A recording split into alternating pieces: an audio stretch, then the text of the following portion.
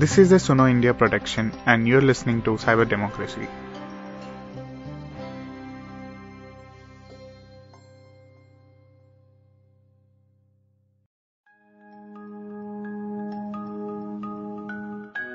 The Indian government launched Arogya Setu app, saying that it could be an effective solution to combat COVID-19.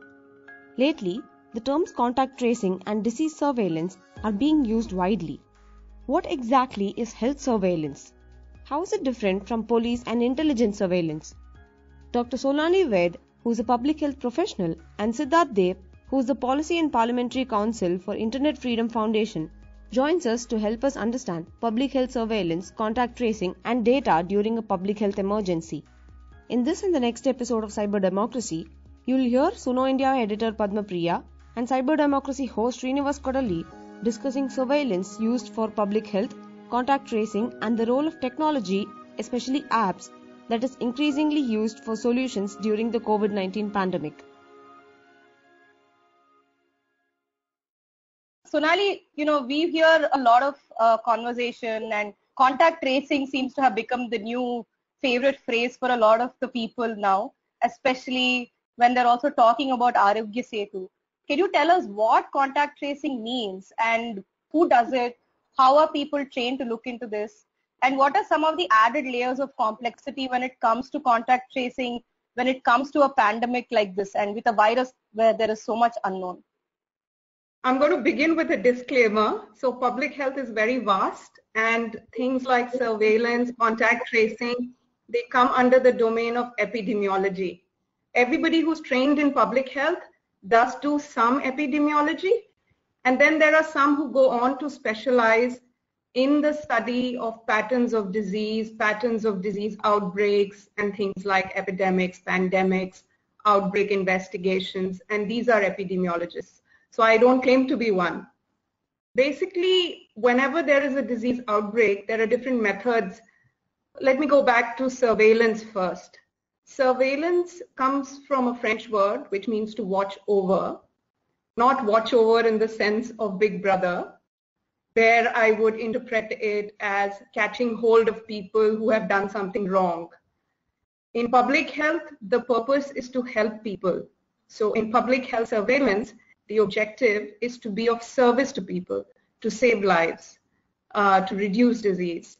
It is not to criminalize, ideally, not to criminalize and not to arrest and detain and do all those things, but to understand how disease is spreading and how to protect people. So the very direction towards which public health surveillance is aimed is very different from, other kinds of law enforcement type of surveillance things. And in surveillance, not in disease surveillance, and when I'm using surveillance, I'm talking from a public health perspective, we don't need to monitor everything. There are certain diseases which the health departments mandate, which need to be monitored. And so in India, we have the Integrated Disease Surveillance Program, and they have a list of diseases which have to be reported. And when we talk about surveillance, there is active surveillance, which means when the information is actively sought by the health department, they will contact the districts, the health facilities, and say, can you tell us if you have seen this and how many cases of this you have seen? And then there is passive surveillance. So there are certain diseases that are automatically notifiable. So things like cholera, typhoid, any cases of a type of paralysis which is seen in polio. So all of these have to be reported mandatorily, even things like dog bites, snake bites. So this is passive surveillance. It's just continuously part of the program. Then you have seasonal surveillance, so things like influenza-like syndromes. You don't have to do it throughout the year. When it's the season, you're required to report.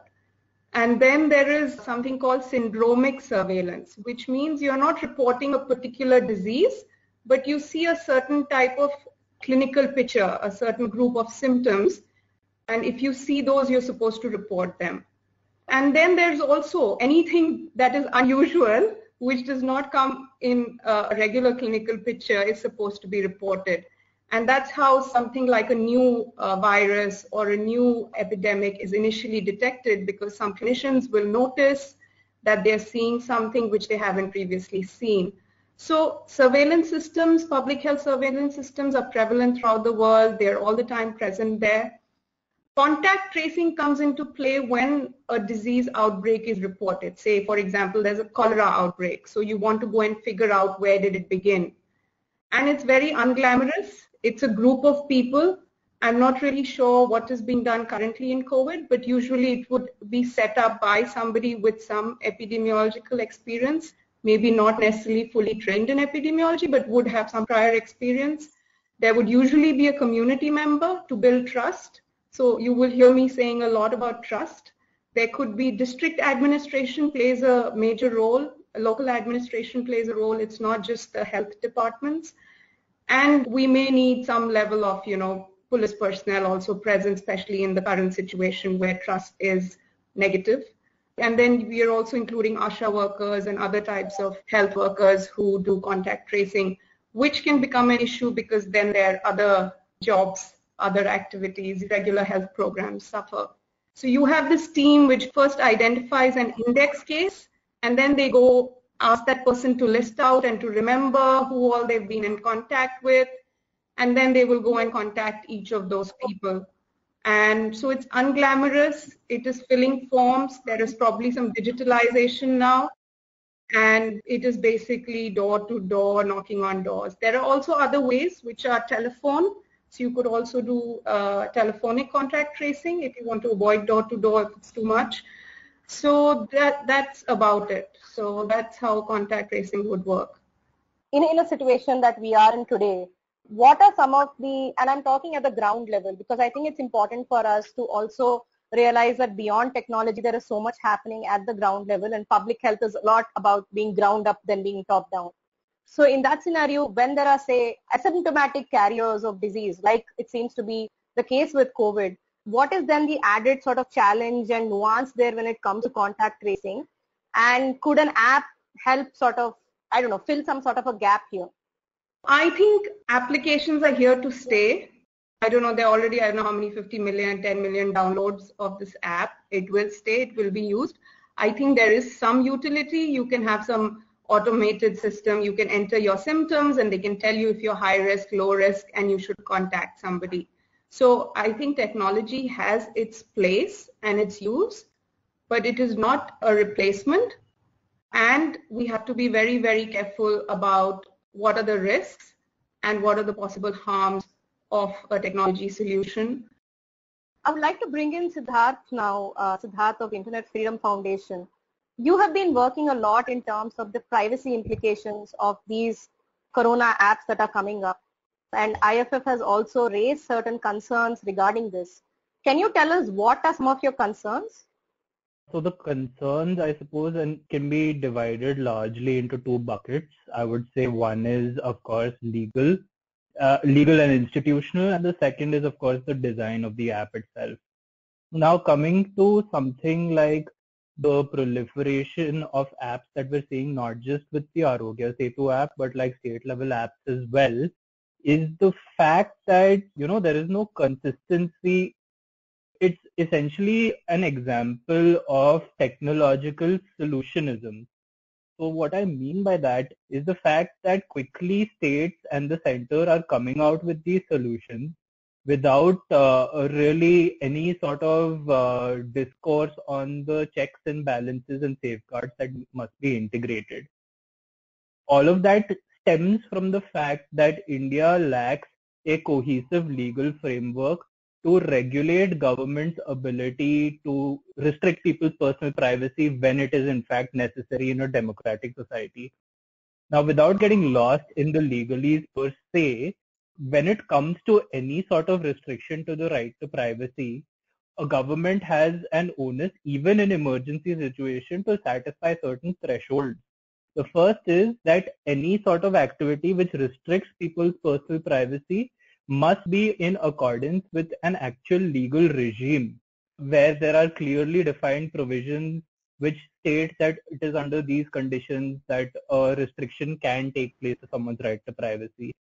That in itself is missing within India, and that by default sort of we're stuck in a paradigm where India is uniquely disadvantaged. Now, on top of that, even when you have a legal regime, let's say in this case we don't have one, there is a heightened onus on the government of India, I would say, to justify any restriction to the right to privacy based on certain principles of necessity and proportionality. Now, before I get into that, when it comes to like responding to a public health crisis itself, our Supreme Court has said that yes, you can use people's health records and related information to respond to a public emergency or a health crisis like the coronavirus. But nevertheless, there is an onus on the state that when it's making these restrictions to people's personal privacy, the state must nevertheless protect people's anonymity. So that is a first level obligation on the state, which a lot of these government apps are not satisfactorily doing in itself. Now, at a second, deeper layer of analysis, we need to look at necessity. So when you're looking at necessity, you need to look at it at two levels. First is any sort of purpose which is legitimate or necessary in a democratic society. There, protecting public health during a crisis fits. But then there's a second layer of necessity where you have to show that this particular type of intrusion into someone's personal privacy will actually be efficacious or effective to a government response to a necessary or an emergency situation. Now, with a lot of these government apps, or most of these government apps, they've just been deployed without any actual empirical justification of the necessity threshold, which is that you're trying to show that this solution that we're building is actually going to effectively respond to the public health crisis at hand. Now, that in itself is a difficult thing for most of these contact tracing apps or any of these apps to justify, because at the end of the day, contact tracing, even globally speaking, is an experimental technology. So, for instance, in other democratic societies like in Europe, before even getting into the actual building of the software or the underlying systems, they're having a dialogue as to how can we inbuild safeguards before you even start building the system. So, for instance, the European Parliament is saying that before you start building any application or underlying system to use technology to respond to the coronavirus, you have to be able to align that with people's right to privacy. You have to be able to satisfactorily justify a proof of concept. That proof of concept must show that your technological intervention, like an app, is actually efficacious based on available data that can model the possible success scenarios, And then at a second level, once you establish necessity, you need to satisfy proportionality. Now, what that means in a nutshell is you need to be able to show to the public that if there are these different alternatives that you have to responding with technology or with an intervention which restricts privacy but is still responding to the public health crisis at hand, that in itself is proportionate or the least restrictive measure that you've chosen. So there is an onus to show that, look, we've considered these 3-4 alternatives, and then this is the least restrictive measure. Now, when you even look at the way that the government has gone about, let's say the Arogya Setu app, it's sort of putting the cart before the horse. Now, what I mean by that is they've already in a very short period of time rolled out the app. Let's say it started development 19th, 20th March. By April 2nd, it was deployed. Now, in comparison, on April 2nd or 3rd, they came out with a notification saying that we set up a government committee towards building a citizen app to respond to the coronavirus. Now, shouldn't it logically flow that first you set up the committee analyzes the situation and then determines what the technological response is? So that just linking those facts together in itself tells you that there is a consideration within government to expand the scope or the capabilities of this Arogya Setu application. And that in itself contradicts what is known as the principle of purpose limitation, and that's sort of embedded or intrinsically linked to the proportionality principle. Now, in all of that, another layer or challenge that India faces with any sort of attempt by government to restrict people's informational privacy is that we don't have robust institutions to hold each other accountable. Ideally, there should be independent oversight mechanisms where the government has to periodically justify, look, we're satisfying the proportionality threshold, and we're also, by the way, being effective in terms of the deployment of the technology. And then that oversight mechanism should ideally be able to make an independent decision, and based on that, whether you continue deploying a particular solution or not. I was just curious, maybe Dr. Ved can answer a particular doubt of mine, is that when it comes to something like the integrated disease surveillance program, and based on my legal analysis of it, I was just curious, what are the sort of privacy safeguards that one needs to embed when you're trying to undertake disease surveillance so that people's informational privacy or their personal details are protected as best as possible? I can't speak specifically about the IDSP, but generally we talk of personal identifiers. And so that would be something like, I think when you talk about anonymization, I think when the records are entered for certain diseases where you may need an outbreak investigation, you would need to enter the names and other details of the patient. But for certain things, you would just need number of deaths, etc. The information will go into the system, but then what are we doing with it? So in the current scenario, what are we doing? We are stamping people's hands. We are putting posters outside people's doors. And initially for many people, in public health in India, the conversation was, this is unthinkable. Why are people being stamped? And in fact, but now that seems a little harmless compared to where we've moved so far, within a span of like a month and a half, 2 months, that stamping hand seems like a lesser evil than, an app which has been downloaded by 50, I don't know what's the latest number. For all I know, it may be harmless, but I don't know. I would actually like to bring in Srinivas at this point, because Srinivas is someone who works a lot in privacy. Srinivas, the Arogya Setu app and the other apps that are coming around COVID being put out by, say, different state governments, the authorities are using location tracking on phones to identify, say, these COVID cases where they are. What does this mean in terms of our digital rights? And are we at some level compromising our privacy for inconvenience? And at what level do you think the compromise has now happened in India vis-a-vis these apps? The issue with privacy is its potential harm that you can get, right? It's not necessarily that your information is out there. It's okay sometimes. But the issue is whether that information being out, whether that information being collected from you is going to harm you in ways that you can't imagine. And we've seen that even without information being out, during any crisis, like any emergency, not necessarily healthcare, people panic. And what people do during these panic situations is something no one can predict. During this whole crisis, we have seen that all the data that was collected from people who have landed from abroad, who have come back, people who were known to be quarantined by the state, have somehow leaked to the resident welfare associations, right? Nobody knows how the data has come, but you suddenly have citizen polices, armchair epidemiologists or armchair doctors going and policing people, locking them up, and not necessarily harming them directly, but they are causing them quite a bit of trouble. Privacy is not always about informational. We don't know how it is. I mean, even when the Supreme Court defined it, part of the judgment, it was very abstract, right? When it comes to our rights, it's a very complex situation. People who are building some of these solutions, people who are, whether it's doctors, whether it's epidemiologists, or even the IT companies, volunteers, so-called startups who are building these apps, really do not understand it. And there is a reason why this is happening, because we do not actually have a framework or a law which says that, oh, these things are allowed. Even during an emergency, I will allow certain forms of data collection, right? And within the scope that these particular individuals will have access to it, they will be used for only this purpose. Now, what we are witnessing here is that you have the police providing healthcare response, not necessarily the doctors who are doing it.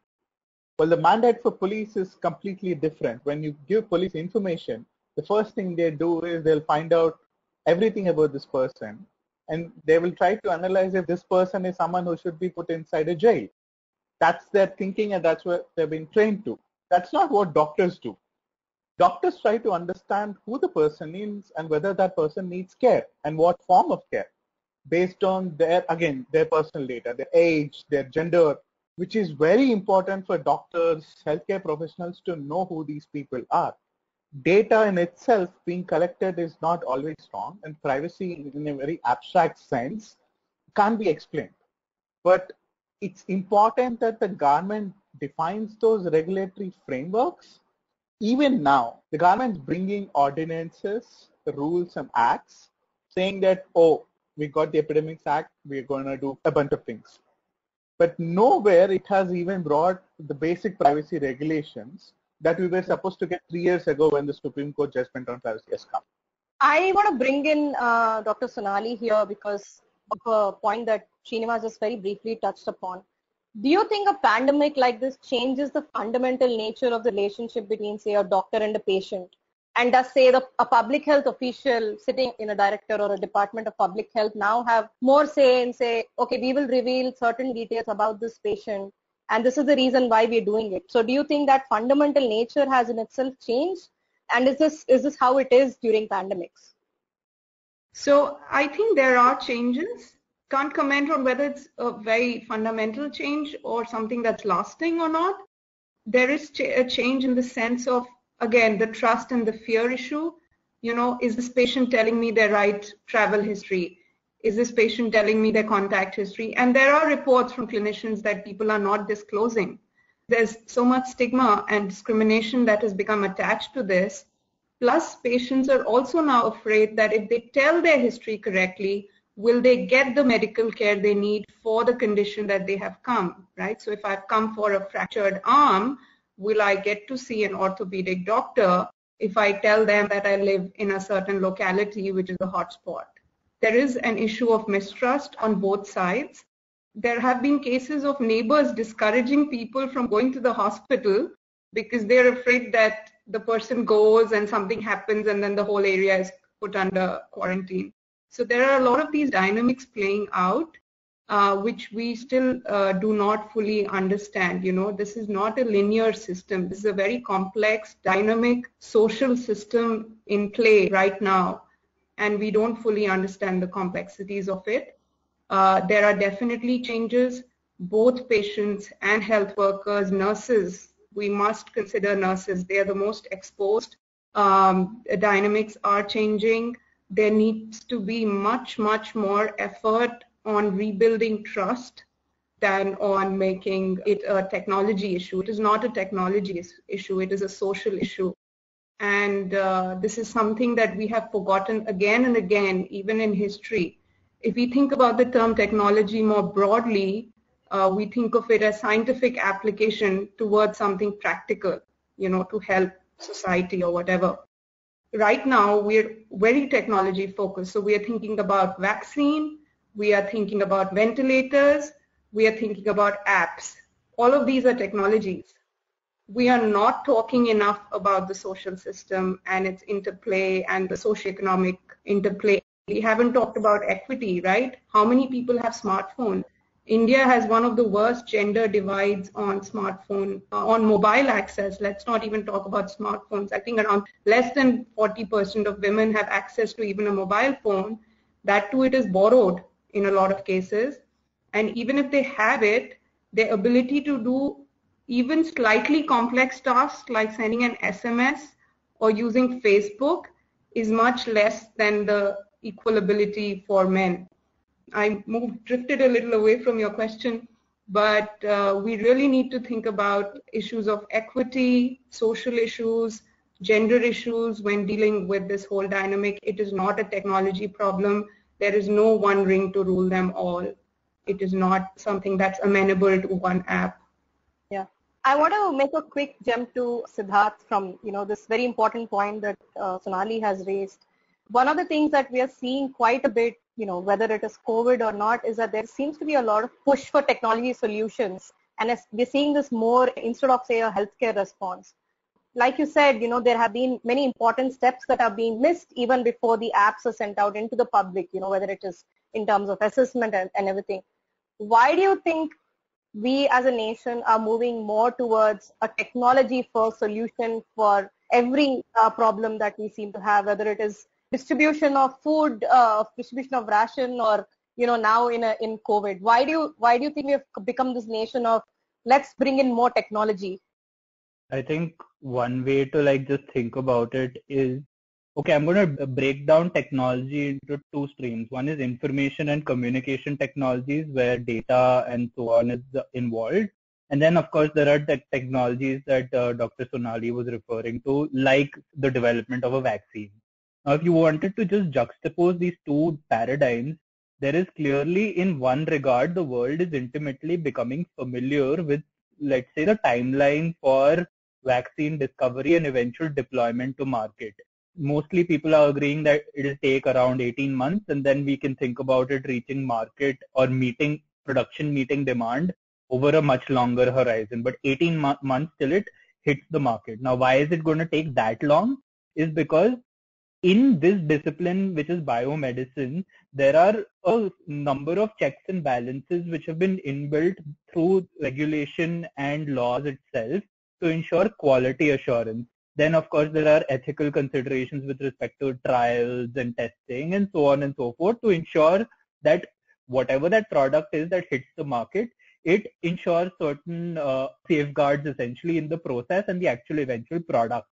Now, that sort of ethos is also there in a suite of other sectors and disciplines, like, let's say, automobile manufacturing. Again, there are a number of checks and balances that any developer must comply with.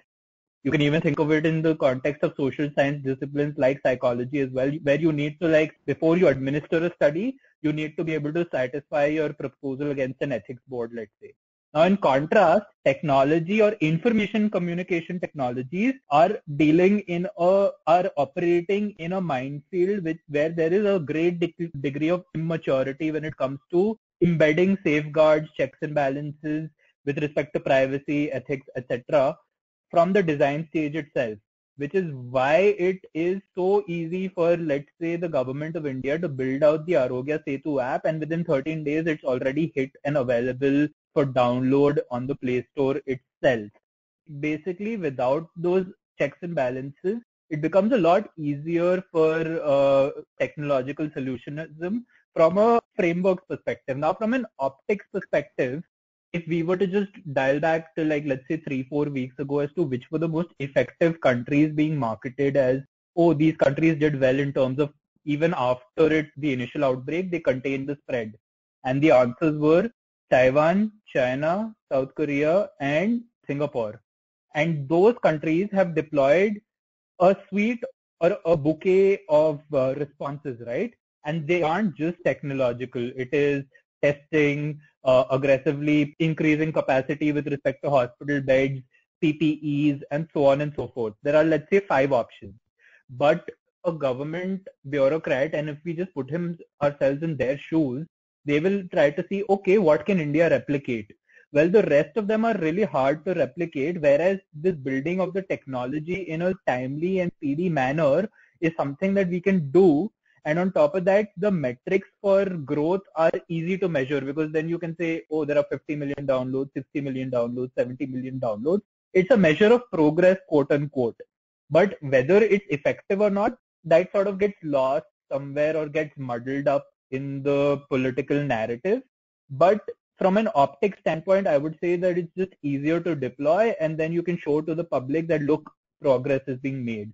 Whether progress or actual effectiveness with respect to responding to the coronavirus itself is happening, it's not something I don't think even the government can really answer at this stage, because it won't have enough data to back that up. Similarly, for instance, the Singapore app, the Trace Together app, which was deployed a few weeks ago, of course, there are certain very interesting things about the technological deployment itself. But there was a recent report this week that actual uptake by Singaporean citizens has been modest at best. And even the Singapore government does not have enough information as to whether it's being successful. So an alternative would have been, okay, if we're looking at the coronavirus being something that the world has to deal with over a period of a couple of years minimum, and you have set out a committee which is there for 3 months to be able to come out with its findings, at the very least, that process should be transparent, and then whether you use a technology or not should come subsequent to the process itself. I think that's a short way to like sort of look at why governments are doing this. And of course, the broader answer is again, and Srinivas sort of alluded to it in his answer as well, is the fact that unlike countries like even the US, which has the Government Privacy Act of 1974, there is no legal mechanism to hold either the central government or state level governments accountable as such. There is no legal measure which will say, okay, this is how you develop and then deploy an app or a technological system. In fact, there is a lot of convenience and flexibility given, and the narrative is that you need that flexibility to be able to scale solutions. But when you're given that flexibility, if there are certain harms that accrue as a result, rolling it back becomes a lot harder later. And the thing is, people will say, no, but what are the harms? But the thing is, you have to just keep in mind that when we're dealing with ICTs or information communication technologies, they're intrinsically linked with people's civil rights, and they're a suite of civil rights. Therefore, there's in fact a heightened onus to be able to do this in a manner either in compliance with the law or alternatively with enough safeguards and transparency and assurances made to the public that the government will not abuse this unfettered power. And that sort of links back to what Dr. Sonali was talking about, which is the issue of trust. That is something which is, I feel, missing at this stage, and rather the government and other powerful actors may think about it as, okay, to push adoption and usage of these systems, we may have to go through the route of coercion instead. In the next episode, you'll hear more about the data collected for health surveillance, how the apps are working today, and more. Thank you for listening to the episode of Cyber Democracy. You can listen to this podcast on sunoindia.in or any other podcast app of your choice. As independent producers, we rely on you, our listeners, to support us. So please visit the support page on our website sunoindia.in and contribute generously.